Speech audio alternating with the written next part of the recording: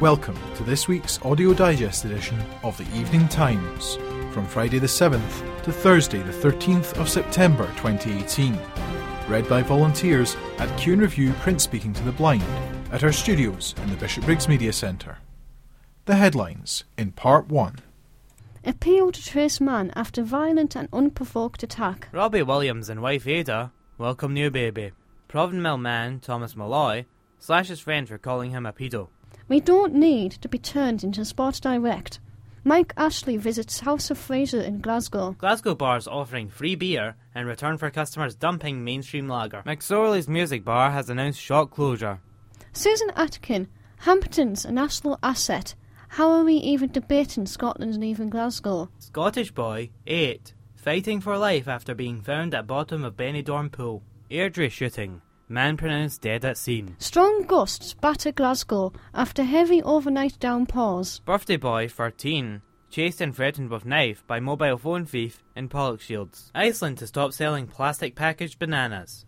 Dozens of homes for social rent planned for Castlemilk. Lee McCulloch. The points may not be there, but Rangers' progress since Pedro is huge. Derek Johnston. Kenny Miller must tell us what really happened in the Rangers dressing room. Cordial workers praised for 2,000 years of service to Glasgow. Council criticised for failure to support community during Victoria Infirmary development. Window crashes 20 feet into playground of East End School. Glasgow tourist tax could rise millions for the city.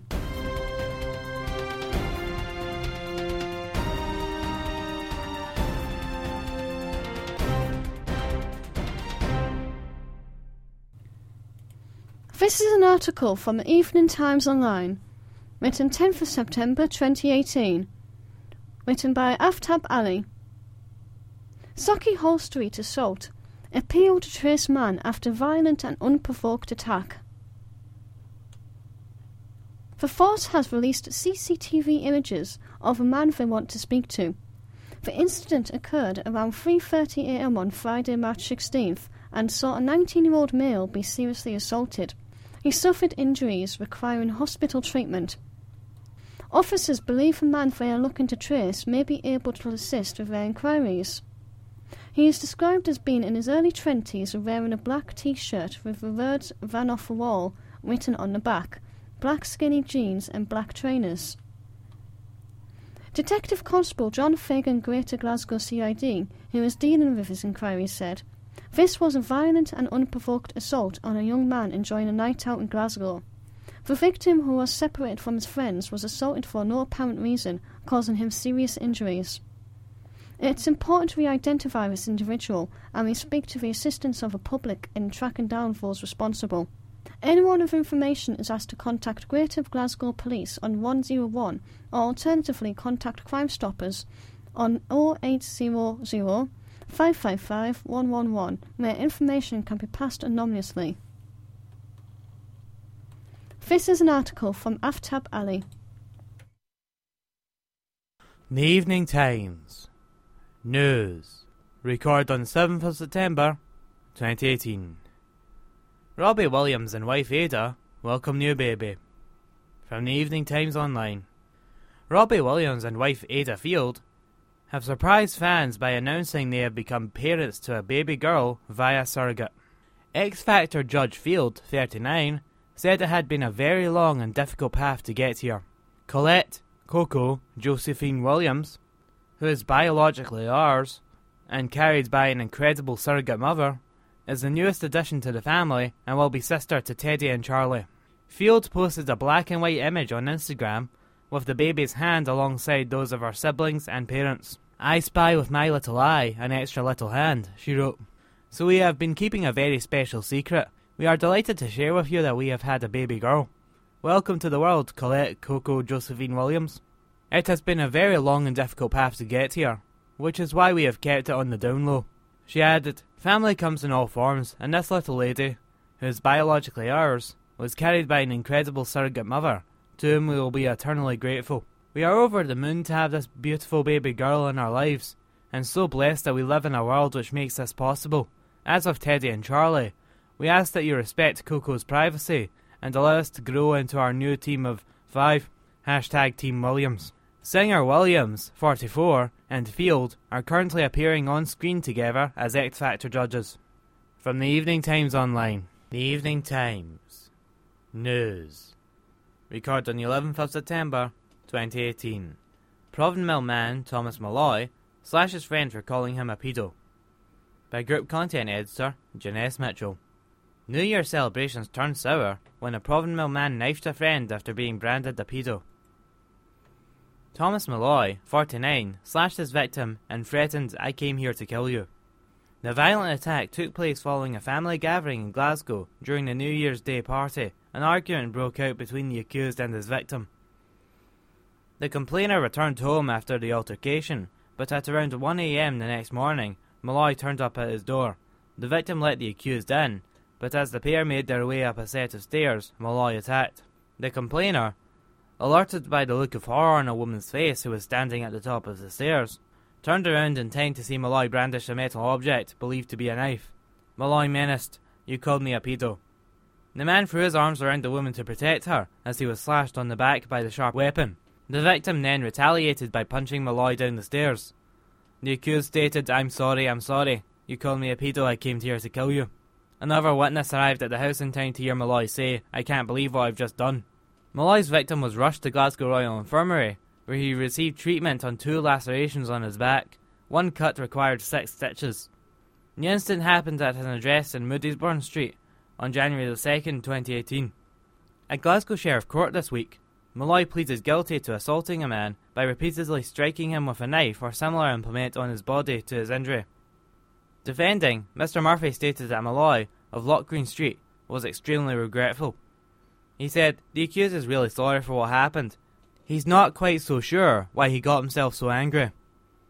Sheriff Alan Findlay told the accused, "This is serious, you know it's serious." Malloy avoided jail, but was sentenced to a community payback order with supervision for a year as a direct alternative to custody. He was also handed 300 hours of unpaid work and was ordered to pay his victim £1,000 compensation. Sheriff Findlay warned Malloy, "You breach this order, you're straight up to Barlinnie." By Group Content Editor Janice Mitchell. Here at Q and Review, we're always looking for more volunteer presenters, producers and sound technicians to volunteer with us and help produce our daily talking newspapers for the blind. If you're interested, please leave a message on our answering service at 0141 772 3976 or email us at information@qandreview.com. This is an article from the Evening Times Online, 10th of September 2018. We don't need to be turned into Sports Direct. Mike Ashley visits House of Fraser in Glasgow. Ashley was spotted on Buchanan Street before he was given a tour of a retail outlet on Friday afternoon. We reported last month that he paid $90 million for 59 House of Fraser stores and order for stock after the retailer went into administration. The ex-Rangers shareholder revealed his plans was to transform House of Fraser into the Harrods of the High Street. He also wants to keep as many shops open as possible. Staff, however, are concerned about their future with the company. One long-serving staff member told the Daily Record, "Ashley says he's going to make us the Harrods of the High Street, but that's not how it's working out so far. There's a big space in the store now selling Firetrap casual clothing, which is a Sports Direct brand. The whole idea is pile them high and sell them cheap, just like Sports Direct. It's certainly not looking like House of Fraser is going to be the kind of quality outlet people are used to. We're happy to have him visiting the store. He does now own it after all, so he can do what he likes. We just hope when he's here, he'll see that we desperately need investment. We don't need to be turned into a massive Sports Direct store." This is an article from the Evening Times Online. The Evening Times. News. Recorded on the 12th of September, 2018. Glasgow bars offering free beer in return for customers dumping mainstream lager. By Holly Lennon. A Glasgow bar is giving away free beer to celebrate the release of its new product under one condition. Brewdog on Argyle Street and Hutchison Street is giving drinkers the opportunity to trade in bad beer in return for a pint of its new headliner beer, Lost Lager. The independent brewery will have a designated bad beer bin where visitors can dump their unwanted cans. Brewdog bosses have taken aim at big breweries in their latest campaign, who they say have been peddling mass-produced fizzy yellow swill. The amnesty will be held from midday to closing time today in all participating bars. Brewdog co-founder James Watt said, "Lost Lager is our best lager to date, a crisp, clean pilsner with hints of spice and a zesty lime marmalade character. To mark its launch, we wanted to give beer drinkers a chance to taste a lager made with soul and passion, rather than the mass-produced fizzy yellow swill that the big breweries have been peddling for years. So bin your Budweiser, say farewell to Foster's, and get your hands on a pint of Lost Lager." For decades, the craft of lager has been lost and forgotten, bastardised by mega breweries, putting profit before flavour. But brewed right, lager can pack huge flavour and offer a really exciting style with depth and character. We have been working hard on nailing this recipe for months, and we know anyone who has a taste of Lost Lager will never look back. By Holly Lennon. The Evening Times. News. Recorded on the 11th of September, 2018. McSorley's Music Bar has announced shop closure. By columnist/reporter, Catriona Stewart. Glasgow music favourite McSorley's has announced a shop closure. The pub, which has been a showcase for hundreds of bands, says it is closing our doors for the last time on Saturday. Bosses for the bar posted the news on Facebook and blamed the closure on a wrangle with suppliers that has left staff without beer to sell. The statement reads, "We have done our best to keep going as long as possible, despite being strangled from above. We are now at the stage where we cannot hide it any longer. We apologise to any customer who has been disappointed of late, but can assure you we have done our best in what has been an impossible situation." At this point, I would personally like to thank our staff, who despite knowing what's been going on, stood by us and gave us their support. Also to the bands and residents who have performed in the last 2 years. Sorry we are not bringing better news, and this is with a heavy heart we do this. Fans expressed shock at the closure of the Jamaica Street favourite. David Williamson wrote, "I have over a long period visited, drank and ate in McSorley's. I have listened to many bands and singers alike. This is sad news. I thank you all for your hospitality. I wish you well in the future. So sad." Gary Ryan added, "Sorry to hear that. We, Deep River, have always enjoyed playing in there. Best pub in Glasgow for live music. All the best with new ventures." And Leslie Hay said, "Sorry to hear it. Cracking pub and atmosphere. It'll be a sad day indeed, especially for music lovers. Wishing you all the best going forward, and it's such a shame that it's no fault of your own." By columnist/reporter, Catriona Stewart. This is an article from the Evening Times, 11th of September 2018, written by columnist Susan Atkin. Susan Atkin, Hampton's a national asset. How are we even debating Scotland and even Glasgow? So I write this in advance of Scotland's game against Albania in the Nations League, and in the aftermath of what can only be described as a thrashing from Belgium. But I have solid grounds for footballing optimism. On a couple of fronts. Firstly, we are indeed going to a World Cup. Shelley Kerr takes the Scotland's women team to France next summer, one of only 2 different sides in the competition. This is an absolutely stunning achievement by Shelley and the girls, and one being rightly celebrated. Secondly, the signs for Hampton remaining the home of the Scottish national sides, as well as semi-finals and finals, look promising. At the time of writing, no decision has been made, but those championing the Hampton cause made a terrific case. Both these things I have mentioned above are not unrelated. If, as I hope it will, Hampton and not Murrayfield is announced for SFA's choice, then it is to the next 100 years those in charge of our national game must be looking at, not the last 150. Hampton is a national asset, part of the fabric of Glasgow's life, but the fact we have had this discussion at all shows how the collective eye has been of a peripheral ball. How have we been discussing taking football out of this city? Ahead of the anticipated decision, we have had timely intervention by the head of Glasgow Airport, Derek Provan. Like myself, someone now involved with the world of football, but actually aware of what Hampton means to Glasgow's international reputation. To lose it would travesty for the city's hard-earned reputation as a global player on the sporting stage. I totally agree, Derek. A few years ago, I made the case for Hampton, for Glasgow, of what the City Council can accommodate in principle to improve the stadium experience and the work we can do with partners around some of the wider issues. That remains the case, and the SFA is receiving support from the government in its staging of the Showcase Euro 2020. It's what happens after that where we hope the SFA can step up to the plate and give us a vision for what Hampton can become in the next 10, 20 or 30 years. We can't just talk about the glory of the finals we've hosted in the past without discussing how we really can build on Hampton as a city asset and a catalyst for improvements, particularly around the south side indeed. Derek Province intervention looks as much to the future as it does the past.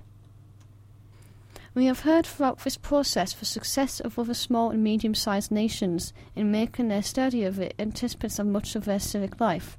Again, let's see if the correct decision permitting how the guardians of the same in this country can borrow from the successes of, say, Slovenia. I have been really heartened by how the local community has expressed its deep-rooted affinity with Hampton during this campaign. Again, the fears of losing something we have perhaps taken for granted has fulfilled that. In the event of a green light to remain, then I really want to see how the SFA, most likely the new owners of Hampton if they remain, will build on that. The seeds are there, so let's grow them. And back to Shelley and her team. Again, we've something to build on here.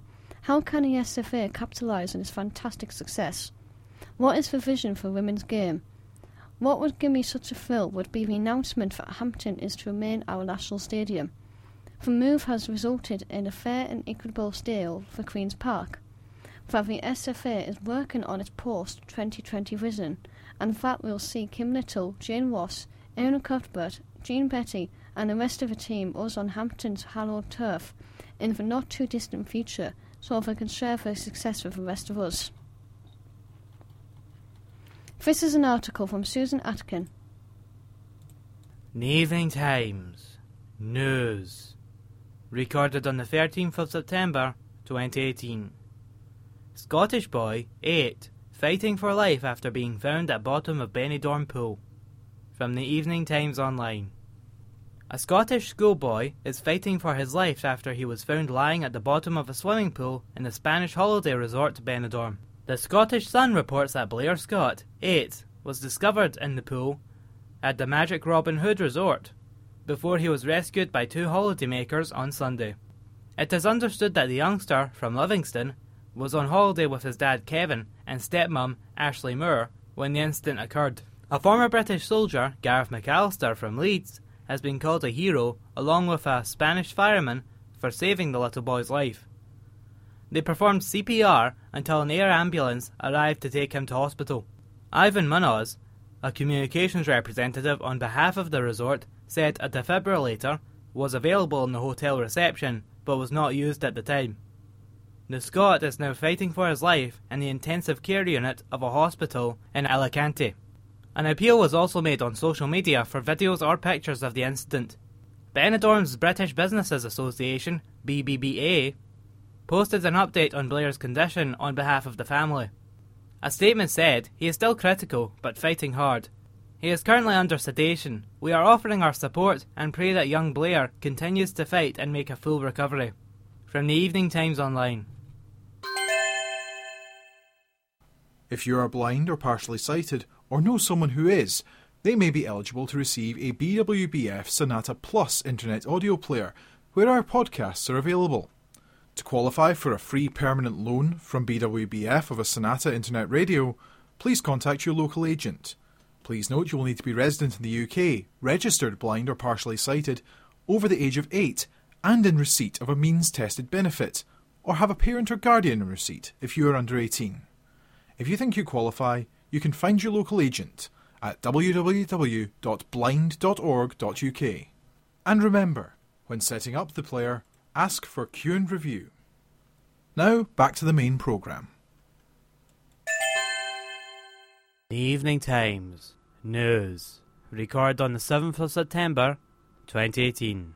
Airdrie shooting. Man pronounced dead at scene by senior digital journalist Aftab Ali. A man has died at the scene of a shooting in Airdrie. Police Scotland said its officers were called to an incident involving a firearm in the North Lanarkshire town's Gartness Drive at around 8:10 p.m. on Thursday. Following the arrival of emergency services, a man was found seriously injured and pronounced dead at the scene. Police are treating the death as suspicious, and inquiries are underway to establish the full circumstances surrounding the incident. Anyone with information is asked to contact Coatbridge CID via 101, quoting incident number 3626 of Thursday, September 6th, 2018.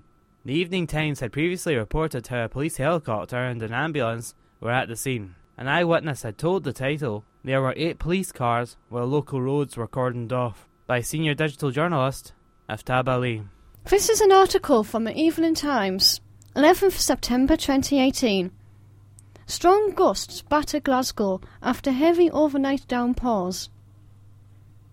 After heavy overnight downpours, many across the city have woken up to windy conditions. Tuesday will be largely bright day with sunny spells and a few showers in and around the city.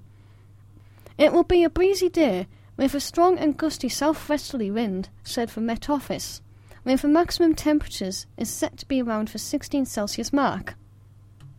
Tonight we'll see clear periods and scattered showers for a time. Overall it is set to be a cool night with fresh westerly winds with a minimum temperature around 7 Celsius.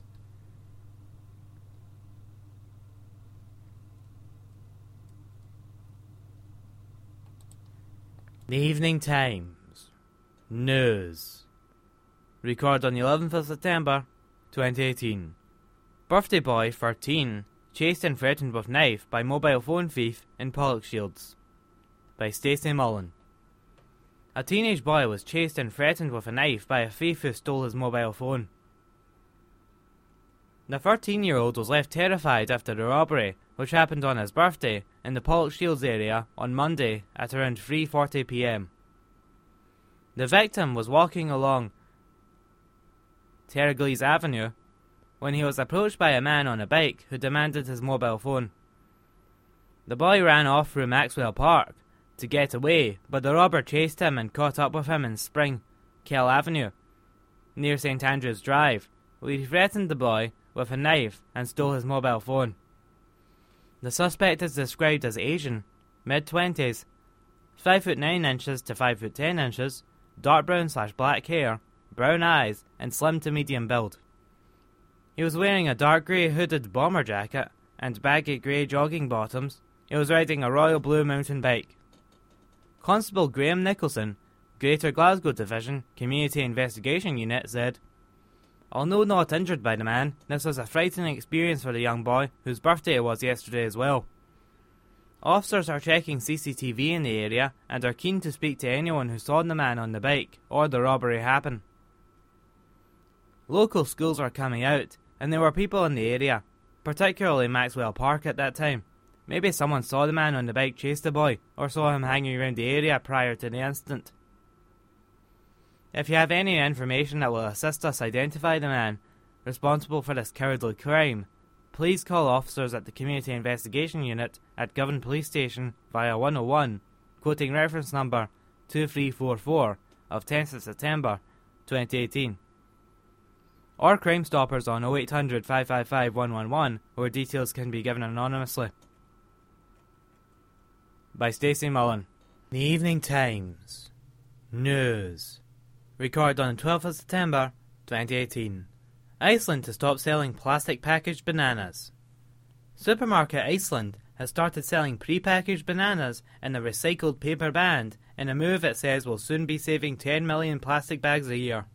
The new packaging has launched in 3 Iceland stores as an initial trial, and will extend to a further 120 stores later this week, before a national rollout by the end of the year.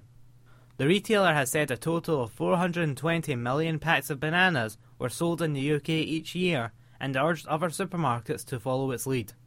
The newly packaged bananas are the first product in any major UK supermarket to bear the plastic-free trust mark, launched by campaign group A Plastic Planet earlier this year.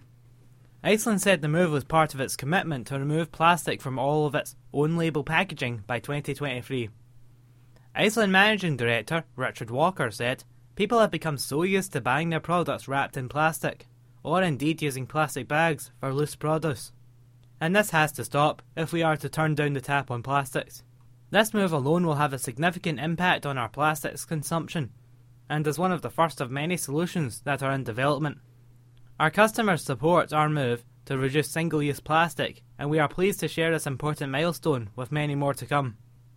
Waitrose replaced plastic bags with a sticky band on its Dutchy organic brand of bananas last month, saying the move would save 8 tonnes of plastic a year. It said the band was a temporary step before it introduces compostable bags for Waitrose and partners Dutchy bananas in a few months. This is an article from the Evening Times, 11th of September 2018, written by Holly Lennon. Dozens of homes for social rent planned for Castlemilk. Castlemilk could be welcoming dozens of new homes for social rent if plans are given a go-ahead. Developers have earmarked cleared grounds on Castlemilk Drive at Marchie Road for 60 flats. Cruden Estates have applied on behalf of Castleton Housing Association to build the 3-storey development. Plans include 48 to 2-bedroom flats, 6 of them suitable for people in wheelchairs, and 12 one-bedroom flats. The site was put up for sale by City Property before being brought over by Cruden Estate, who split it into 2 phases, Mercury East and Mercury West. The site sits within an area designated for housing. A public consultation was held in July 2017 involving the local community, relevant stakeholders and interest groups. A planning statement included in the plans reads, "The proposal is for residential development on a brownfield site that will provide much-needed housing for social rent to meet the need of the local community. The brief has been developed by Castleton Housing Association in accordance with their identified housing needs to ensure a viable and desirable development in Castlemilk. The plans will now go before city planners." This is an article from Holly Lennon. Remember, this programme is just a fraction of what we produce. You can access more daily content online via our website, qandreview.com/free podcasts, for free daily podcasts of the Evening Times and Herald Scotland newspapers, weekly digests of the national newspaper, and weekly full readings of Inside Soap magazine. Now, back to the main programme. The Evening Times. Sport. Recorded on the 12th of September 2018. Lee McCulloch. The points may not be there, but Rangers' progress since Pedro is huge. By Evening Times columnist Lee McCulloch. When an international break comes around, managers are always asked if it has come at a good or bad time for them. On the face of it, after a defeat in the Old Firm Derby, it would look to have been a bad timing for Rangers to have been left licking their wounds. I'm sure the players, whether they are away with their countries or not, would have loved to have gotten out on the pitch that midweek to put things right. But after the hectic start to the season, I actually believe that the respite might be a good thing for Rangers, and it will give the players and the manager a chance to reflect on what they have achieved in the jam-packed schedule they had from July through to the start of September. Steven Gerrard should be very proud of what he has managed to implement in such a short space of time. I have seen people pointing at the relatively low return on points in the league as evidence that this Rangers side are no better than the other ones over the last couple of seasons. But nothing could be further from the truth. Let me tell you, watching this Rangers team is like night and day compared to watching Pedro Caixinha's side last season. There's an identity there, a steeliness and a resilience, and there are goal threats from all over the team. Yes, they would have liked to have had more points, but you can't forget that in the 4 league games they have had so far, they have been to 3 of the toughest venues in the league to play: Aberdeen, Motherwell and Celtic. At Pittodrie, they showed exactly why they are a different animal to the soft-centred side put together by the Portuguese coach last season. I wouldn't have fancied that team to perform so well after the early setback of going down to 10 men. In fact, I think they would have folded and lost the game. Not this Rangers team, no, and they were desperately unfortunate not to take the 3 points after the late equaliser. At Fir Park too, although they again lost to a late leveller, they had shown grit and determination to claw their way back into the game after falling behind twice in the first half, to lead at the break. The performance and the result at Celtic Park was disappointing, yes, and it showed that there is work that still needs to be done. But you have to remember that not only did they go into that game on the back of such a punishing domestic schedule, but also a trip to Russia to round off their wonderful efforts in getting to the Europa League group stages. What an achievement that was. Let's not forget at what stage last season's team went out of the competition. For me, that was always a priority at this stage of the season, given the financial rewards that come with qualification. And now, full attention can turn to domestic matters. The group stages will be a wonderful distraction, of course, but anything Rangers get from that is a bonus. The league is where the bread and butter is now. The good news on that front too is that the international break will have allowed Gerrard some precious time on the training field with his players, which has been hard for him to come by given the travelling and frequency of matches in the early part of the campaign. It is remarkable, really, that the manager has got the players so well drilled, particularly when it comes to their defensive responsibilities, in the little time he has had with them on the training pitch, and that can only have improved in the last week or two. There is more good news for Rangers as well, in that the domestic fixture list gets a little kinder for the foreseeable future, with bottom side Dundee and then St Johnstone coming to Ibrox before the League Cup quarter-final against Ayr, and then a visit to Livingston, so the situation on the home front should look a lot rosier come the end of the month if those games go to plan. I can't see anything other than victories from those games, and I think then we will be able to say with complete certainty that this Rangers team under Steven Gerrard are a different beast. By Evening Times columnist Lee McCulloch. Evening Times News. Recorded on the 7th of September 2018. Derek Johnston. Kenny Miller must tell us what really happened in the Rangers dressing room. By Neil Cameron. Rangers legend Derek Johnston has told Kenny Miller to spill the beans about what really happened in the Hampden dressing room, which ended the striker's Ibrox career. The Sport Times columnist believes now is the time for Miller to tell all about the bust-up that took place between himself, Lee Wallace and the then manager Graham Murty after last April's Scottish Cup semi-final defeat to Celtic. An SPFL tribunal came down in favour of the two players on Wednesday, a decision which surprised Rangers, but the full details of what happened that day have still to be revealed. Wallace, who remains a Rangers player, and Miller, now at Dundee, welcomed the decision to uphold their appeal against the sanctions imposed by Rangers, and the SPFL yesterday revealed the pair's appeals against financial penalties had been successful, which could end in a bill of £100,000 for the Ibrox club. Wallace was fined the maximum 4 weeks' wages, and Miller was also punished with a 2-week fine.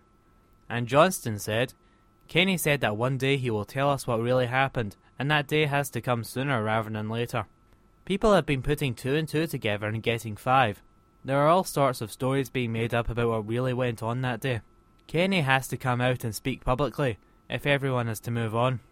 I don't know what went on. I haven't spoken to any player about it. The only people who do are Kenny, Lee and Graham, plus maybe a few other players, if they were present. The fans deserve to know what actually happened. We need to be told the facts, and then everyone can move on. And it must be Kenny who does that, because Lee remains a Rangers player. The real story has to come out. Look, if any player has a real go at their manager, no matter what the situation, and it has been over the top when they are in the wrong, but Kenny and Lee said they did nothing wrong.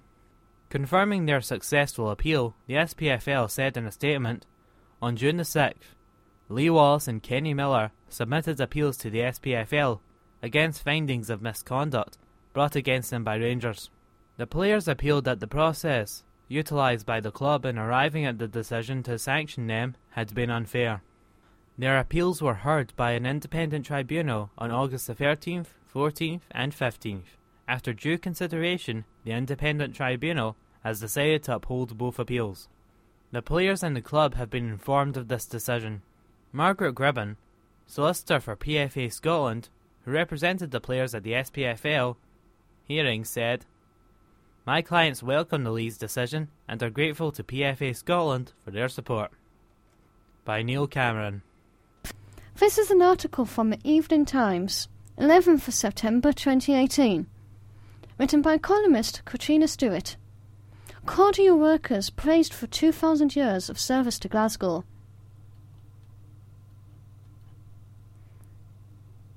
And now, in what will be the final celebration before the firm moves in house to Glasgow City Council, cordial workers have been honoured. At the 11th Annual Long Service Awards, 76 employees received recognition for 25 years' service.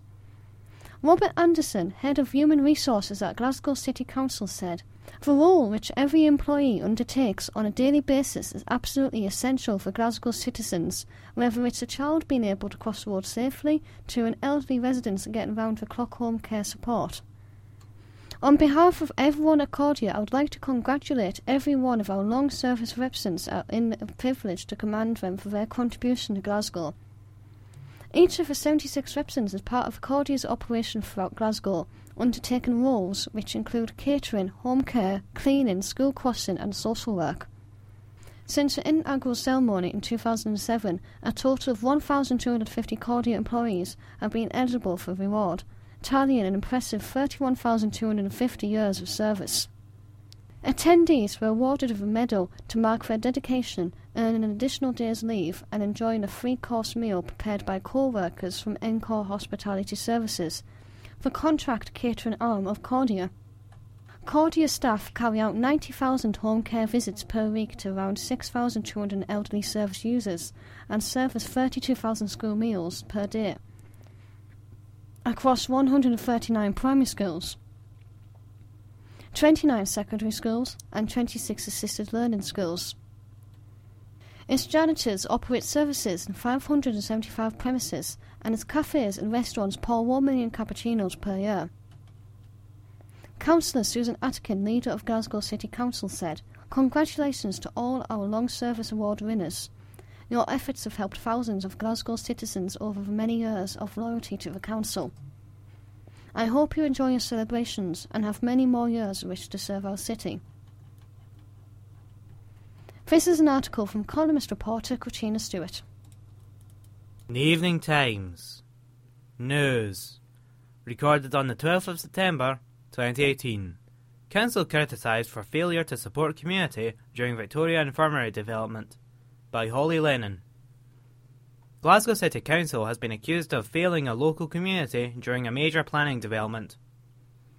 The Victoria Forum, made up of Langside, Battlefield, and Camphill, Mount Florida, and Shawlands, and Strathbungo community councils, have produced a 9-page document in light of a development of the Victoria Infirmary being given the go-ahead.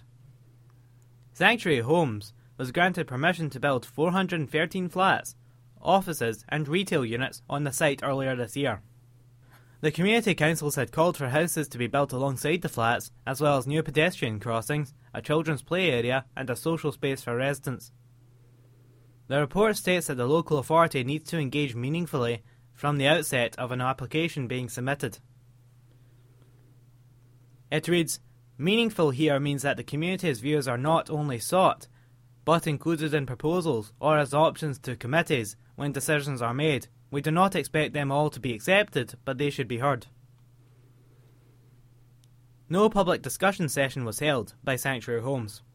The forum members were of the view that facilitated public discussion sessions are a more effective method of gathering ideas, as well as increasing community involvement, rather than the traditional comments by individuals on concepts already presented by developers or architects.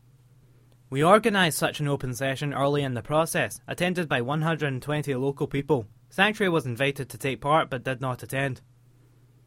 Ideas collected from the session, numbered at 1,700, were published in writing and online and sent to Sanctuary and GCC.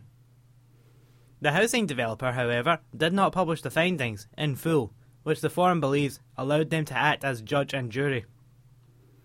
The forum has highlighted what they believe to be a power imbalance between the community and the developer due to the public being unable to appeal rejected objections, and slammed the developer's failure to prepare a master plan.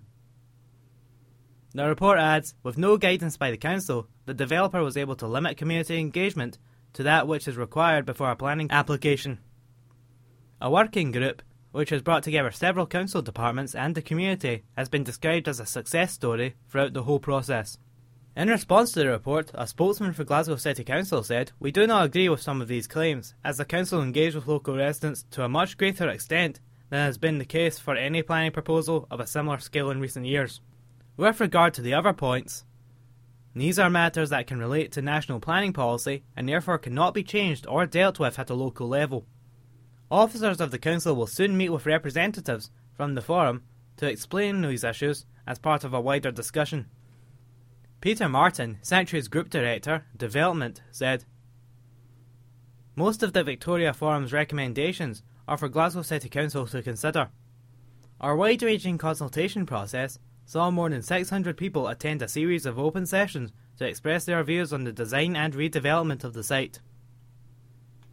The vast majority of local residents are happy with the outcome and cannot wait to see our plans come to life. Our application and consultation process has been commended by Glasgow City Council's Planning Department and is being used by other local authorities as an example of good practice. When you consult with so many people and try to take into account all of their opinions, there will inevitably be some who feel their views are not reflected in the design." By Holly Lennon. The Evening Times. News. Recorded on the 12th of September, 2018. Window crashes 20 feet into playground of East End School. From the Evening Times Online.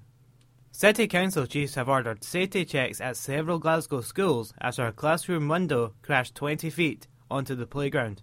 The Scottish Sun reports that the action was taken after a scare at St Maria Goretti Primary in Cranhill. No one was injured in the building, which also houses Lamlash Nursery. It is understood that specialists have been out to check the rest of the property. Now local authority bosses have arranged for tests at 11 other city schools, although the names of those affected have not been revealed. Teachers have been warned not to open similar styled windows until inspectors report back. A council spokeswoman said the window contractor for the building has been at the school checking all windows and casings. From the Evening Times Online. This is an article from the Evening Times, 10th of September 2018, written by political correspondent Stuart Patterson. Glasgow tourist tax could rise millions for the city. The idea see a levy charged with every hotel room booking. Nowhere in the UK has introduced a tourist tax yet, but it is common in many parts of Europe. Malcolm Cunnin, Labour councillor, wants the council to have powers to impose a charge to pay for infrastructure needed to meet the growing tourism demand. Mr Cunnin has put a motion for debate for the next meeting of the full council backing a recent announcement by local government body COSLA to give the powers to the councils to charge. His plan for either £1 a night room tax, which he said would rise around £4 million a year, or for tax of 5% of the cost of a room, which he estimates will rise to about £12 million a year. Visitors to Glasgow grew by 70% last year, worth more than £2 billion, and supporting thousands of jobs in the hospitality trade. The city plans to grow the number more, targeting an extra 1 million tourists by 2023. Mr Cunnin said the introduction of transient visitors tax would allow for greater investment in those assets that attract and support visitors to the city and help to improve the quality of services that the city is able to provide. In Barcelona, a tax of between 40p and £2 is charged. In Paris, a 10% extra is charged on the French taxe de séjour of up £3.50 a night. Berlin, Rome, Amsterdam and Brussels are among other major European cities where tourist tax is charged. The hotel industry has consistently opened calls for a tourist tax. Business leaders are also not convinced. Stuart Partick, Chief Executive of Glasgow Chamber of Commerce, said, "We've yet to be persuaded about the merits of a tourist tax for Glasgow. The city attracts over 2 million tourists per year while pursuing an ambitious multi-agency strategy to reach a target of 3 million overnight stay per annum by 2023, a goal which doesn't obviously align with a proposed levy for visitors. Glasgow City Council has not adopted a policy position on whether or not it is in favour of a tourist tax. This is an article from political correspondent Stuart Patterson. This is the end of part 1.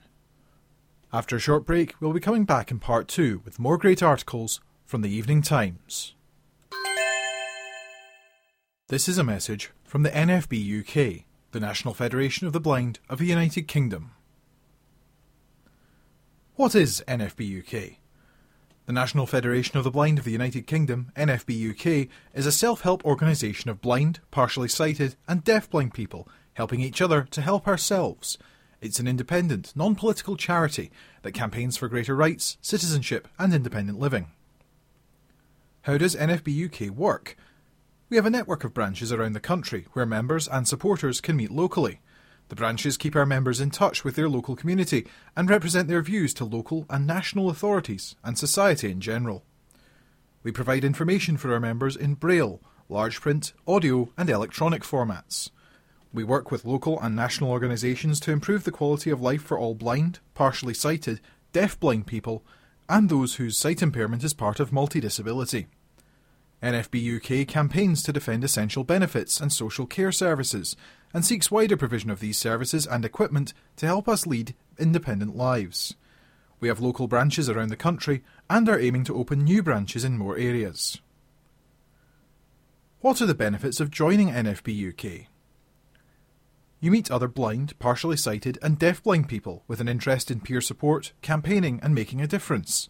Members decide and shape which issues and campaigns to focus on, and you decide how you want to work on campaigns. It's free to join this year. You will benefit from our special offer of 1 year's free membership. You can receive regular updates and share information through newsletter, e-group and our audio magazine for members. Founded in 1947, we have played a leading role in Articles for the Blind postal concessions, the retention of different banknote sizes according to denomination, and tactile street paving. Current issues. We are currently active in issues around shared spaces in the built environment, disabled students' allowance, social care and rehabilitation, and the NHS and accessible information standards. Join us. If you are blind, partially sighted or deaf-blind, become a full member. We welcome sighted people to join as associate members. Any donation you can make will assist us to further our campaigning. For more information, visit www.nfbuk.org. Contact us via post, NFB UK, Sir John Wilson House, 215 Kirkgate, Wakefield, West Yorkshire, WF1 1JG. That's Whiskey Foxtrot 1 1 Juliet Golf. Telephone us 01924 291 313 or email admin@nfbuk.org. Also on Twitter and Facebook @NFBUK. Now back to the main programme.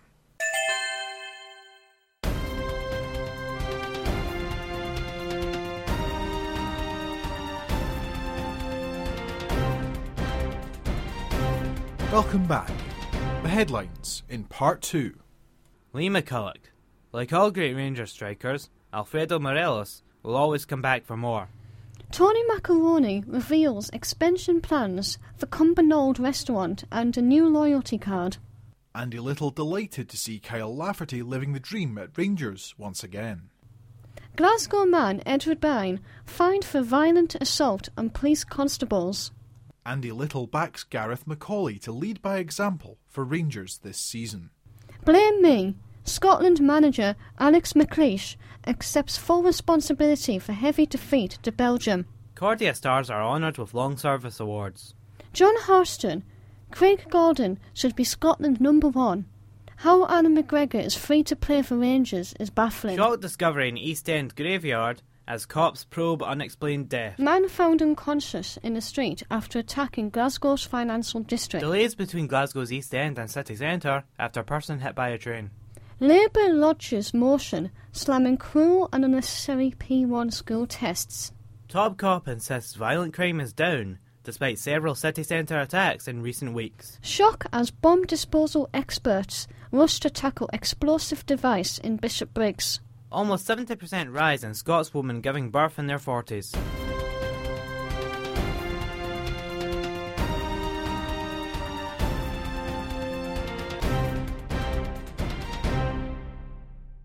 Evening Times. Sport. Recorded on the 11th of September 2018. Lee McCulloch. Like all great Rangers strikers, Alfredo Morelos will always come back for more. By Evening Times columnist Lee McCulloch. So, Alfredo Morelos missed a glorious chance on his Colombia debut, but you can be sure he will put it right out of his head and get himself in there again at the first possible opportunity. Rest assured, no sort of misses happen to all strikers. Goodness knows I miss sitters upon sitters in my time playing up top. But the important thing is that you forget about it as soon as possible. Morelos, just like the great Rangers strikers like Ali McCoist, has that mental strength to keep getting into goal-scoring positions, and that's why he will consistently get amongst the goals for the club. I noticed that Radamel Falcao, the great Colombian striker, has been full of praise for Morelos and his work rate since joining up with his national side, and if he's good enough for him, then he's good enough for me. To get capped for his country at such a young age is great for him, and Falcao tipping him to become a regular for years to come will be a huge favour in his cap.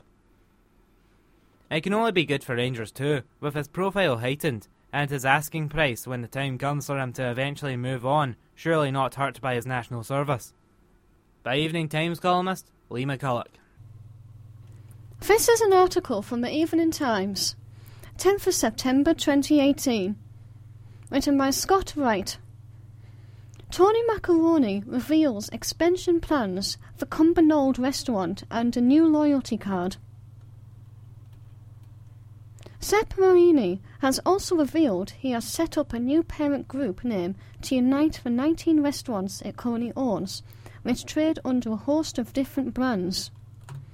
Mr. Marini said the Viva Italia group will give a single home to venues it runs under Tony Macaroni, Moza, Marini, Tony To Go, and Tony Mac Deliveries. Nardini's runs in partnership with David Acre, Barn 1821 and Winehouse 1821 brands, and he will introduce a new loyalty card to offer rewards to customers and reinforce the messages they belong to the same family. Mr. Marini, who focused on chip shops before moving into restaurants in 2007, announced the move while revealing he is forging ahead with the roll-out of the Tony Macaroni brand around Scotland, England and Northern Ireland, despite tough conditions on the high street. The company, which sponsors Livingston Football Club Stadium and strip under the Tony Macaroni brand, opened its second restaurant in Aberdeen 3 weeks ago. He forecasts the Muswell Square outlet, which complements its Mozza Pizza restaurant in Union Square, will turn over $2.5 million. In the pipeline are further Tony Macaroni restaurants in Cumbernauld, part of $2.5 million property development by Mr. Marini, which will also include a Costa Cafe drive-through, Glen Ruff's, Forth Kinnaird in Edinburgh and in the Northern Ireland. An outlet in Belfast will be used as the showroom for rolling out a Tony Macaroni franchise, allowing individual operators to open their own restaurants under the brand around the UK. An outlet in Bangor, Northern Ireland, will be the first franchise to open, for the Belfast outlet will be directly managed. Northern Ireland and England will be target areas for the expansion of the franchise offer, which will be officially launched in January. As many as 20 franchise outlets could open in 2019. Mr. Marini said it is a good way to have a rapid expansion, with not a lot of cost to the company, and obviously strengthen the group. Mr. Marini added that he also is looking to expand his portfolio of directly managed Tony Macaroni outlets, with Perth, Inverness and Ayrshire in sights, as well as a second outlet in Aberdeen. The company currently employs around 700 people. We want to be in all the main towers, Mr. Marini said.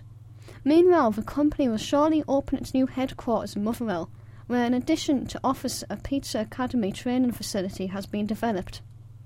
Mr. Marini noted conditions are tough for high street restaurant operators, but said the spate of recent closures has created opportunities for its company, which currently employs around 700 staff. As an example, he said Tony Macaroni restaurant at Glasgow Fort was currently breaking records after a neighbouring Priso outlets closed. Mr. Marini said, "The casual dining market has got quite a bad name at the moment, but I think restaurant closing quite a bit at the moment is only helping us. Trade in the last 4 weeks has been very, very good, but trade in the previous 4 or 5 weeks was down a lot, and that was just due to the hot weather. It did have a big effect on our trading."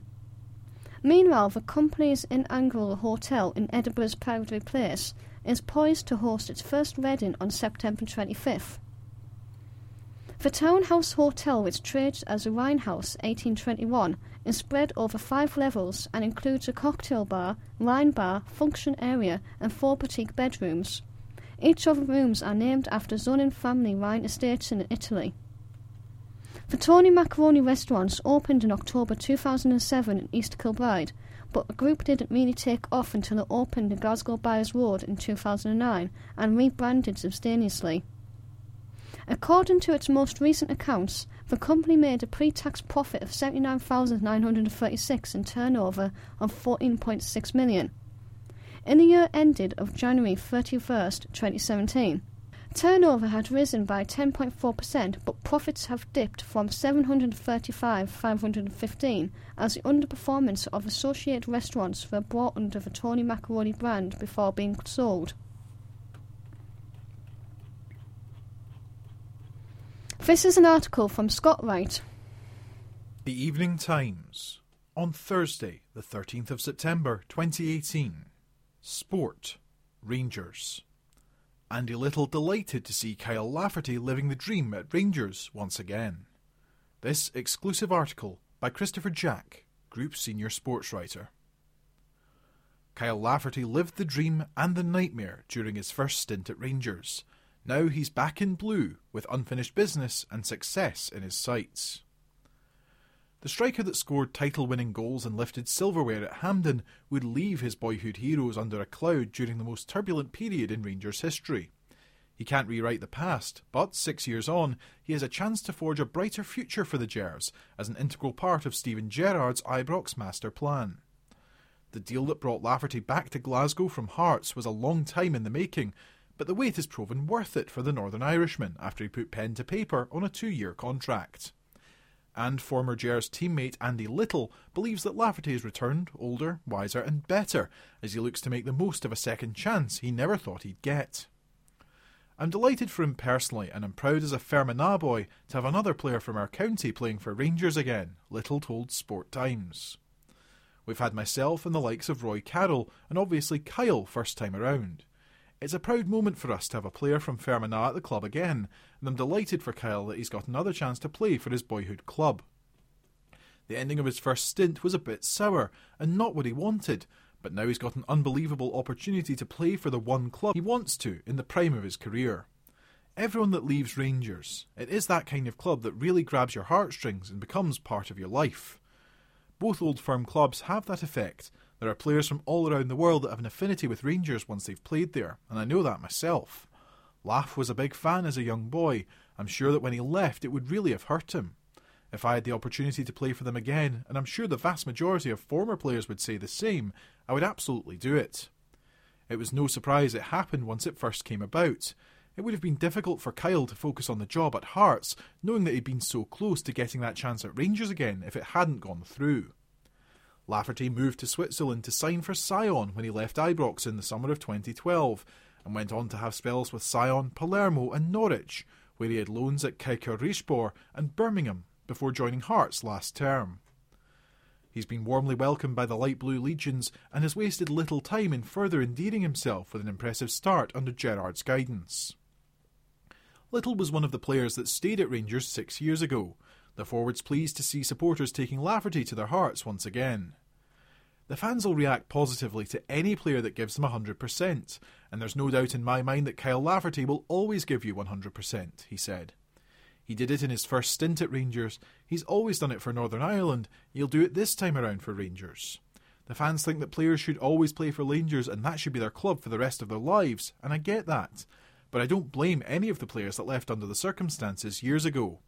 They had dreams of playing internationally and, to put it bluntly, to earn as much money as they could in what is a very short career. I think it's understandable that players left, But if that had not been the situation and Laff had been offered new terms, he would have stayed at the club. The fans have taken to him, they can see he's matured and is a completely different player and person to who he was when he left. The Rangers story has had many twists and turns between Lafferty's departure and second arrival, but the 30-year-old is mentally and physically prepared to write another chapter at Ibrox. He was a £3.5 million signing when Walter Smith brought him north of the border from Burnley, and now Gerrard needs him to roll back the years in the coming months. If you sign for Rangers at 20, you put yourself under enough pressure, but you realise just how much pressure there is at the club, Little said. It's hard to take when you first sign, but he will now understand that pressure a lot more, and he knows how to deal with it. He had the pressure of taking his country to their first major championships in decades, so he's dealt with that.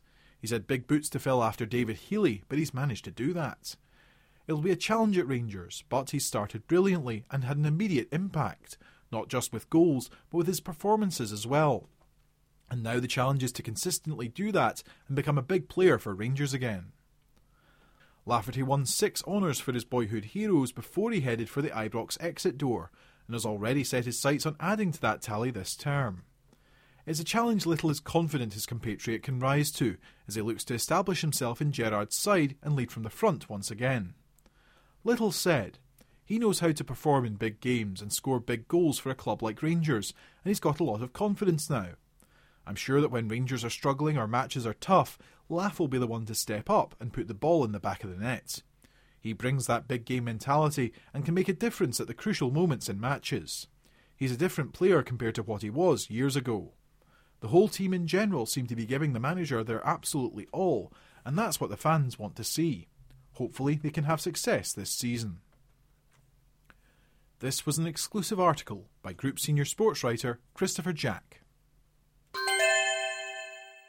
Did you know you no longer have to get this digest programme on tape?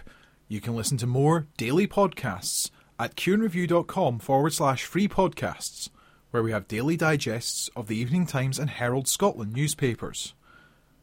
If you only have time to listen to 90 minutes of news each week, sign up to our Castbox service at castbox.fm, where the Herald Scotland, National Scotland and Glasgow Evening Times are available as weekly digest podcasts.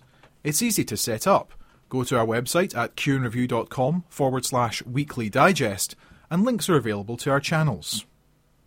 Now, back to the main programme. This is an article from the Evening Times, 10th of September 2018, written by Group Content Editor Janice Mitchell. Glasgow man Edward Byrne fined for violent assault on police constables. Edward Byrne, 51, pinned a male PC against a car and attempted to headbutt him. He also landed on top of a female PC, causing her to smack her head against a lamppost and cut her elbow. In addition, he kicked and punched out and repeatedly attempted to bite the officers. However, despite the seriousness of a violent outburst, Byrne avoided jail, unpaid work and a restriction of liberty order, and was instead fined for the attack. The incident happened on August 4th, 2018. It was around 2:30 a.m. when Byrne's neighbours heard a front door slam shut. They looked out of their window and spotted the accused kicking their door down. When the police arrived, the accused was found to be heavily under the influence of alcohol. He became argumentative towards the 2 constables and continued to shout and swear. When told he was being placed under arrest, Byrne struggled with the male PC. He pinned the officer against a police car and attempted to headbutt him. The accused also aimed punches and kicks towards the female PC. During a scuffle, all 3 fell to the ground. The female officer, who was caught beneath the 2 men, cut her elbow and hit her head against a lamppost as she was landing on the ground. Byrne continued to slash out and repeatedly attempt to bite the constables before he was brought under control. Given his aggressiveness, the male PC used an open hand to strike Byrne across the face to restrain him. Backup then arrived and the accused was put into a cell van before being transported to a station. Byrne was cautioned, charged and later pleaded guilty. In Glasgow Sheriff Court this week, Byrne was said to be deeply ashamed and apologetic. His lawyer claimed that he had never been in trouble with the police before and had very little recollection of the event, but accepted the Crown's narrative The outburst was described as one-off, and Bain had no difficulties with his neighbours since. The accused also self-referred himself to an anger management course and completed a month-long programme. The defence agent claimed Bain's full-time job took him across the country, which would make him unsuitable for a restriction of liberty order. However, he was in position to pay a financial penalty. Sheriff Elaine Swanson told the accused, "Your behaviour on 4th of August gives you no credit whatsoever." Bain of Montford Avenue was fined £600 and given 28 days to pay. Following the collision of the case, Andrea MacDonald, chair of the Scottish Police Friendly, said, "Police officers go to work on a daily basis to serve and protect the public regardless of the dangers they may have to face whilst doing so. It is completely unacceptable for individuals to attack them whilst they are simply doing their job. The sentences passed don't act as a deterrent. We are not calling for mandatory sentences, but we need to ask if an assault on a police officer does not merit a custodial sentence, what does? I am absolutely appalled that the accused in this case, Edward Bain, was effectively given nothing more than a fine for viciously assaulting 2 police officers. Anyone who assaults a police officer should appear in a court on the next lawful day, and those sentencing need to explain why imprisonment is not used as an alternative disposals are applied." A Police Scotland spokeswoman said, "Any assault on a police officer is a significant matter and considered seriously. They can take a form of physical assault or verbal assault. The safety of our officers is a priority. Officers are appropriately trained to high level and are issued with personal protective equipment and receive regular refresher training. Such a regime of training helps officers deal with the many situations they can become involved with, which can be violent, confrontational, emergency response scenarios."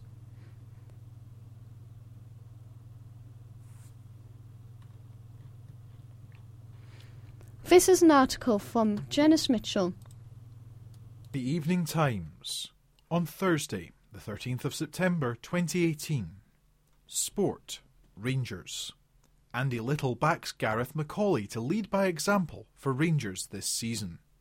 This exclusive article by Christopher Jack, Group Senior Sports Writer. Andy Little has backed Gareth McCauley to lead by example at Rangers this season, just like the former Ibrox skippers he worked under.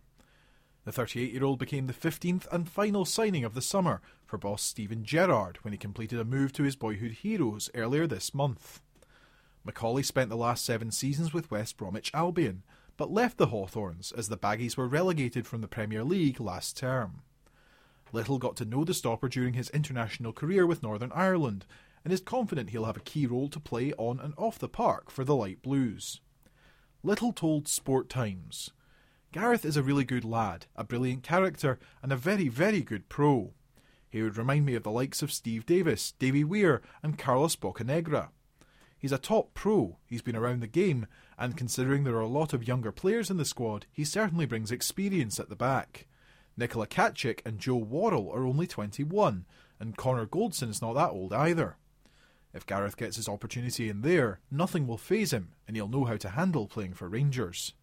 He's a very nice fella and was really good with me. When we met up for international squads, his first question was always, 'What's happening with the Gers?' It wasn't, 'How are you?' It was, 'What's happening with the Gers?' So the club's clearly a big part of him, and he's a fan, as everyone knows. I always love seeing boys from back home in a Rangers squad. The club obviously has big links with Northern Ireland. You'll probably have an extra few buses coming over from Larne alone now." This was an exclusive article by Christopher Jack, Group Senior Sports Writer. This is an article from the Evening Times, 10th of September 2018, written by Chief Football Writer Matthew Lindsay. "Blame me. Scotland manager Alex McLeish accepts full responsibility for heavy defeat to Belgium." The national team slumped to their heaviest defeat at Hampdenson's 5-0 loss to England in the home internationals way back in 1973, as a result of needless errors in both halves. However, McLeish absolved his charges from all blame for the loss and insisted their confidence would not be dented ahead of their opening Nations League match against Albania on Monday night. Mistakes cost us, said McLeish, whose team has now lost 4 and won 1 of the friendly games they have played since he was appointed Scotland manager for a second time back in February. I thought we were doing okay in the first half, then we made a mistake and lost a goal. At this level against a team of a structure, the consequences are devastating. What we have encouraged is for guys to pass the ball. The guys have to learn fast. They are young guys. They have just broken into the team in the last year or so, and they were planning a team of older superstars. It looked the best choice to me. We have got to test ourselves, but for the first goal, we are probably going in a half-time all square. The second half was a catalogue of errors. If anybody has to take the blame, it is me for telling them to pass the ball. I know Charlie McGrew can pass the ball. Ryan Jack got caught on the ball. It's a harsh lesson for the young boys. McLeish continued. I praised them for after the game. I thought they did a lot of good things. They passed the ball well at times. I don't want them just to lump it up the pitch. We have to try and do something now. You have got to tear your hair out with the goals, but I know I will definitely see a lot of good things in the video tomorrow. I have always looked at videos the next day and found something that will empower the guys. I need to look at the legs of Albania. I know it's a very difficult game before the Albania game, but they can cope with 2 games in a short space of time. There was no way they would be downhearted. They're down, but they're certainly not out. The guys are good to lose the goals and make the mistakes that they made, but they are trying to do what we want them to do, but there is a lot of ability. The next game is massive for us, but it is not about statistics for me.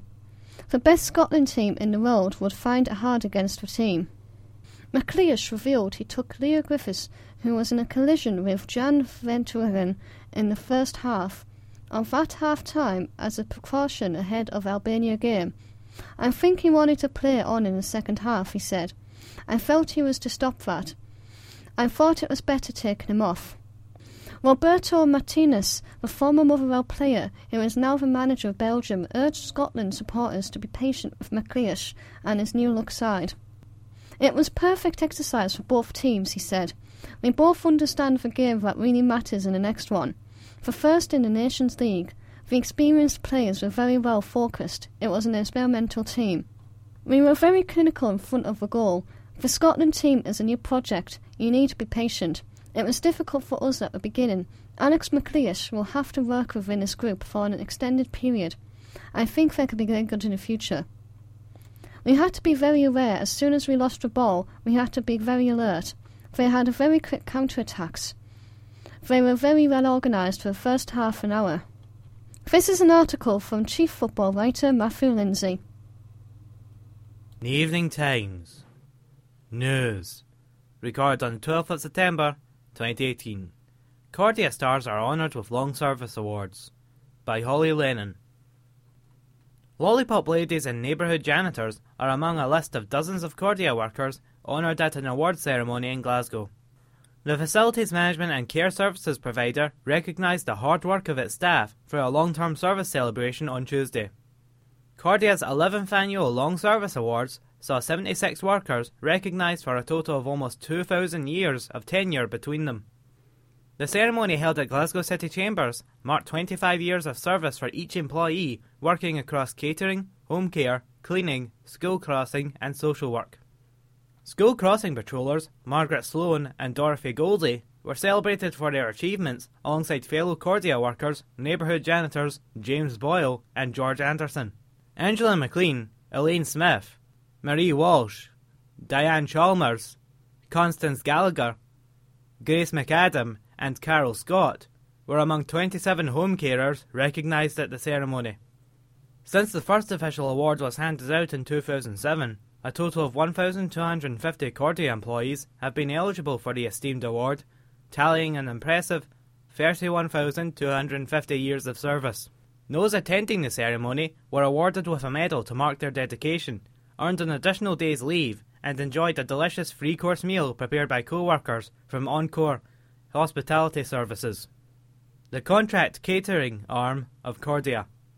Since Cordia was formed in 2009, its staff have cared for Glasgow's elderly and vulnerable citizens, served the city's school children, and kept public buildings clean and secure.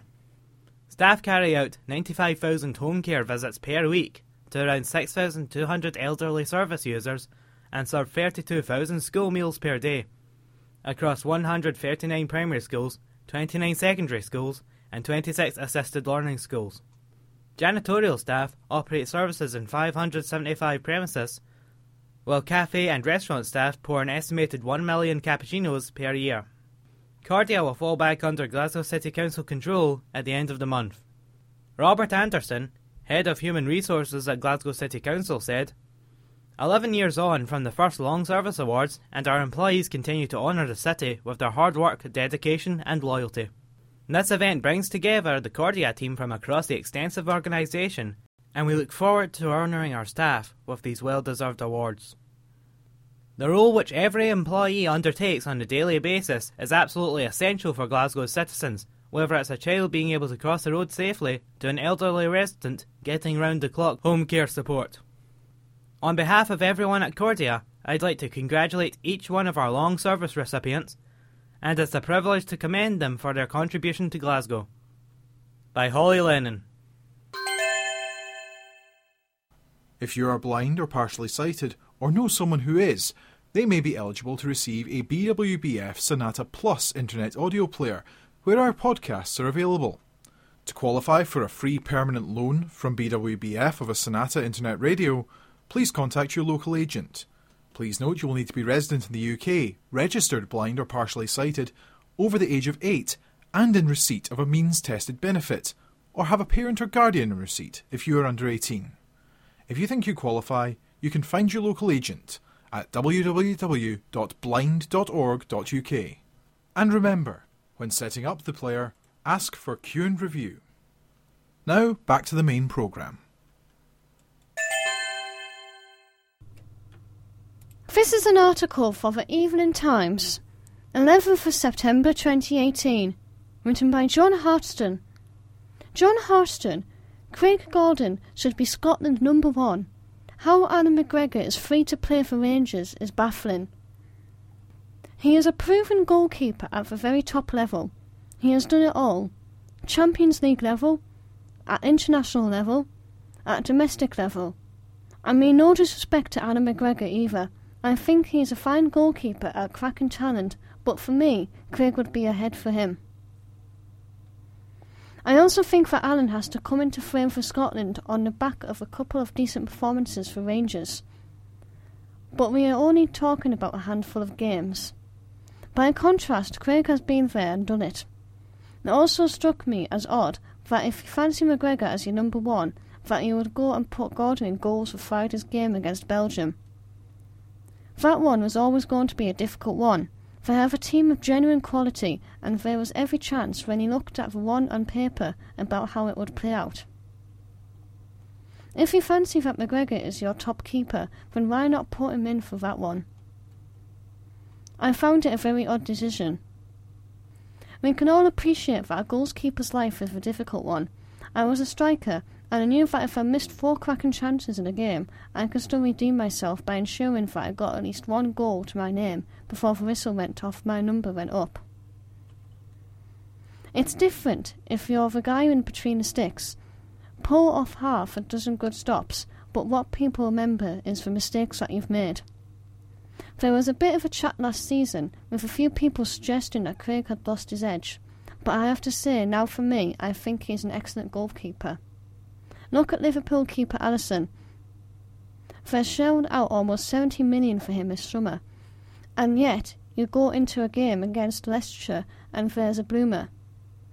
I have never played with a goalkeeper yet who didn't have a mistake in him, quite simply because it is the nature of the role. The other thing for me is that I have to say too, I was amazed that McGregor was not penalised retrospectively for his kick at Christophe Agia in a game against Celtic. It is a kind of decision that leaves you scratching your head. 3 former Class A referees, more like Class Z. How you can watch that incident and call it as they did is baffling.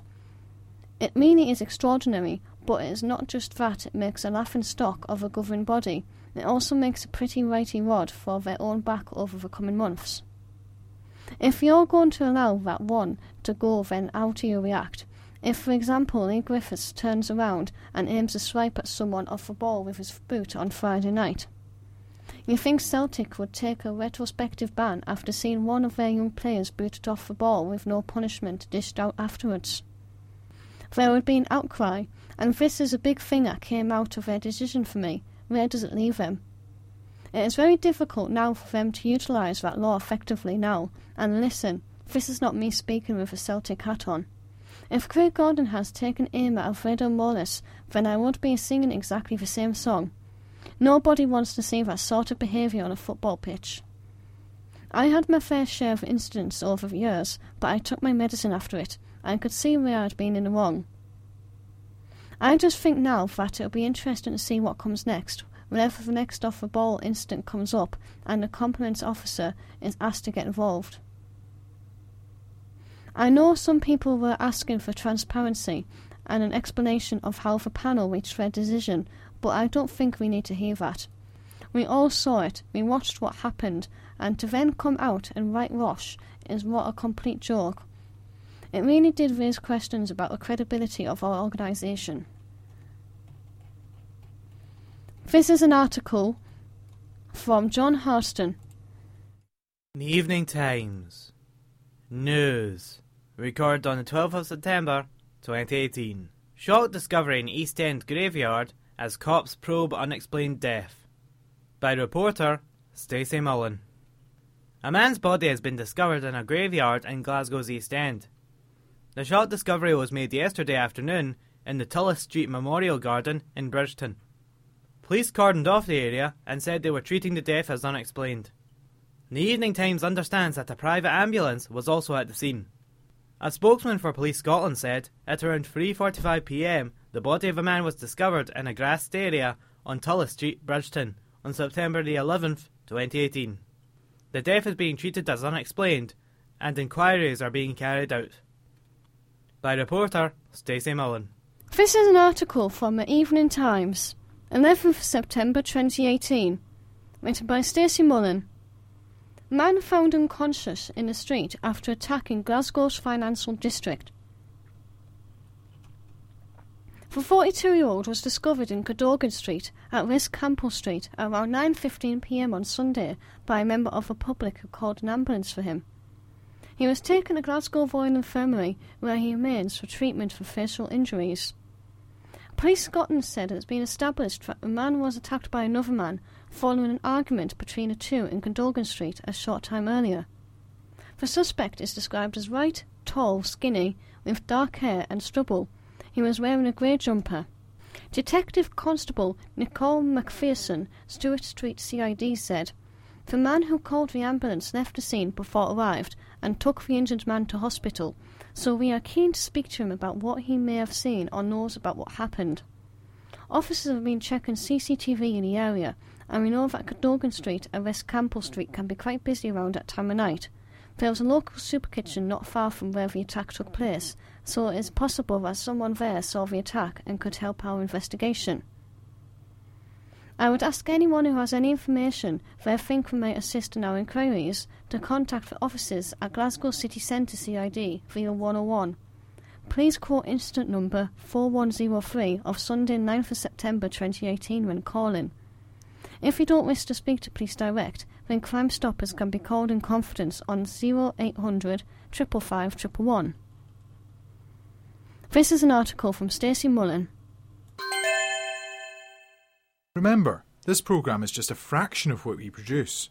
You can access more daily content online via our website, qandreview.com/free podcasts, for free daily podcasts of the Evening Times and Herald Scotland newspapers, weekly digests of the national newspaper, and weekly full readings of Inside Soap magazine.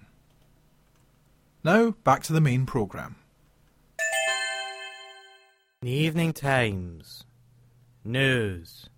Recorded on 12th of September 2018.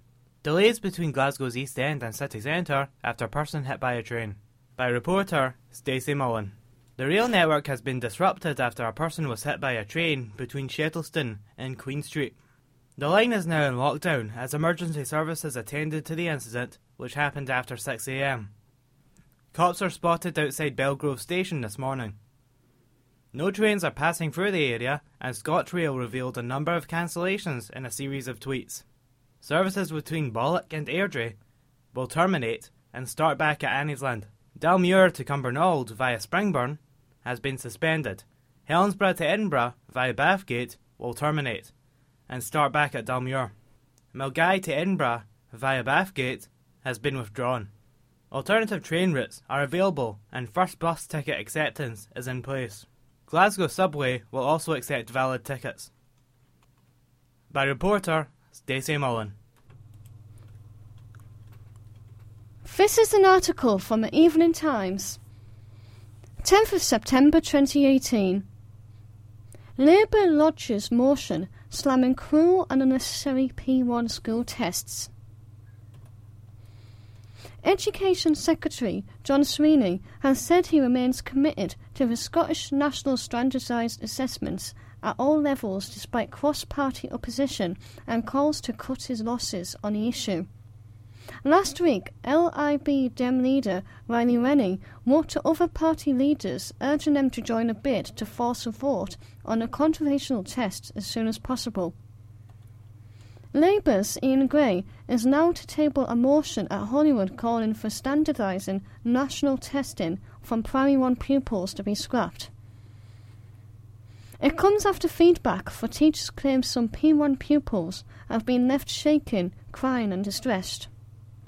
The text of the motion briefly reads that the Parliament believes that standardised assessments of Primary 1 pupils should be scrapped. A Scottish Government spokesman said standardised assessments provide consistent evidence for teachers to identify the next steps in a child's learning, which is especially valuable in the early ages. This is an article from the Evening Times Online. The Evening Times. News. Recorded on 12th of September 2018. Top cop insists violent crime is down despite several city centre attacks in recent weeks. By Stacey Mullen. Glasgow city centre's top cop has insisted violent crime is not on the increase despite a number of police appeals for serious assaults in recent weeks. Chief Inspector Audrey Hand, who runs the city centre area command from Stewart Street Police Office, said that figures actually show violent crime is down on the same time last year. She added that she is also currently reviewing the current city centre policing plan. Her comments come after her officers launched another investigation into a stabbing on Sauchiehall Street. An innocent bystander, 39, was stabbed in the leg on Sunday morning after a large-scale fight outside the takeaway shop. Police said a group of 4 men and 2 women were outside the takeaway shop when they were approached by a group of 7 men at around 1:15 a.m. An argument broke out, which led to a large-scale fight.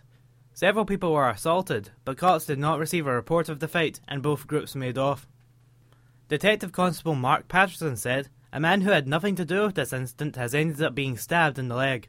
It's possible people thought the incident wasn't so serious, but an innocent bystander has been attacked by someone intent on causing harm, even though he had nothing to do with either group, or the trouble that flared up between them." Chief Inspector Hand, however, said appeals have to be made to catch the people responsible. She said, "The incidents we appealed for recently took place between March this year and last Sunday, and whilst in no way trying to minimise what has happened, we have to appeal to the public for information to assist us to detect the people responsible." While the perception may be that violent crime is on the increase, thanks to the diligence and hard work of local officers, our figures show that it is actually down on the same time last year, in 2016/2017, April to September.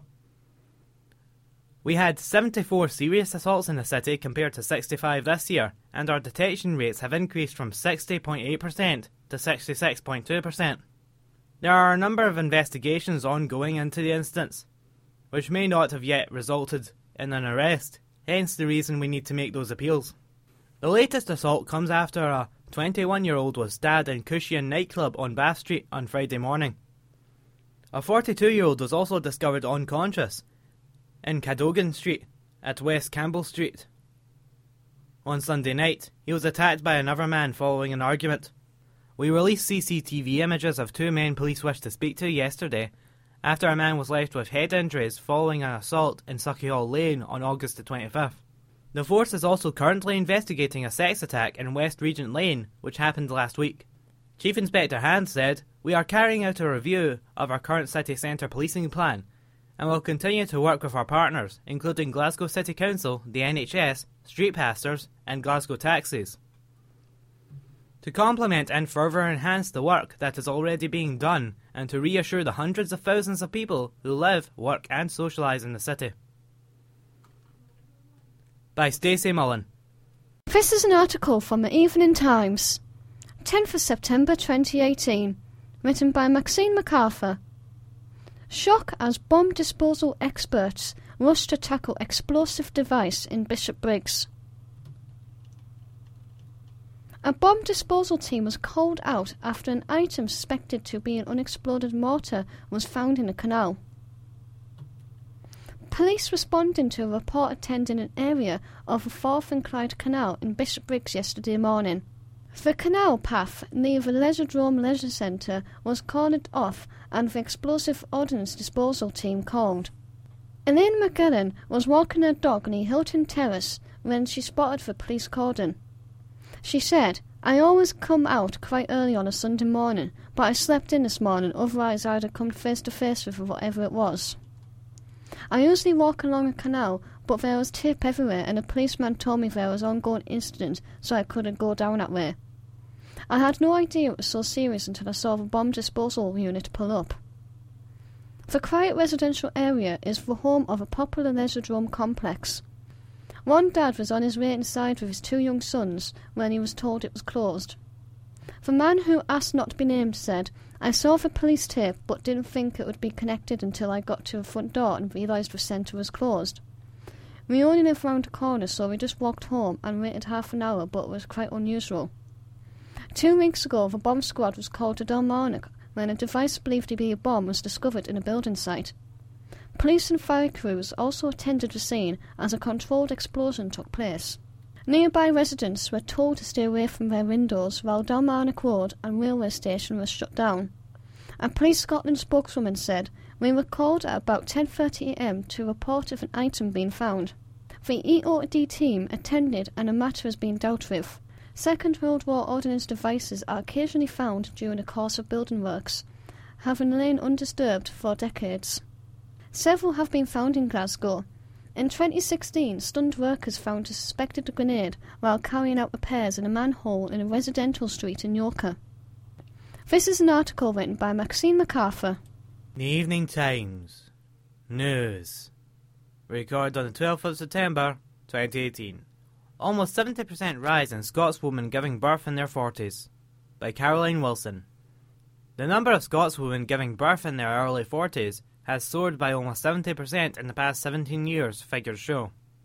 Between 2000 and 2017, births to women in their early 40s rose by 68% to 1,907 births, while the number of babies born to women in their late 30s, 35 to 39, rose by 32% to 9,745. A report by the Royal College of Midwives warns that rising obesity levels and the increasing age of pregnant women are placing extra strain on midwifery services, compounded by vacancies rising. The proportion of overweight and obese pregnant women topped 50% for the first time last year in Scotland, reaching 51%. The Royal College of Midwives, RCM, report found. Mary Ross-Davey, RCM Director for Scotland, said, "There are some great things happening in our maternity services in Scotland, not least the very ambitious Best Start maternity programme. However, pressures on our midwives are increasing, the care needs of the women in our care are rising, while the number of unfilled midwifery posts is also rising." By Caroline Wilson. Thank you for listening to this week's edition of the Evening Times. This audio talking newspaper digest was a Q and Review recording service production. The readers were volunteers at Q and Review, and the producer was Rhiannon McInnes. Q and Review Recording Service Limited is a registered Scottish charity. Number SC 018016. Our registered office is at 18 Crowhill Road, Bishopbriggs, Glasgow, G641QY. Remember, you can always get in contact with us by email at information@qandreview.com or by leaving us a message on our answering service at 0141 772 3976.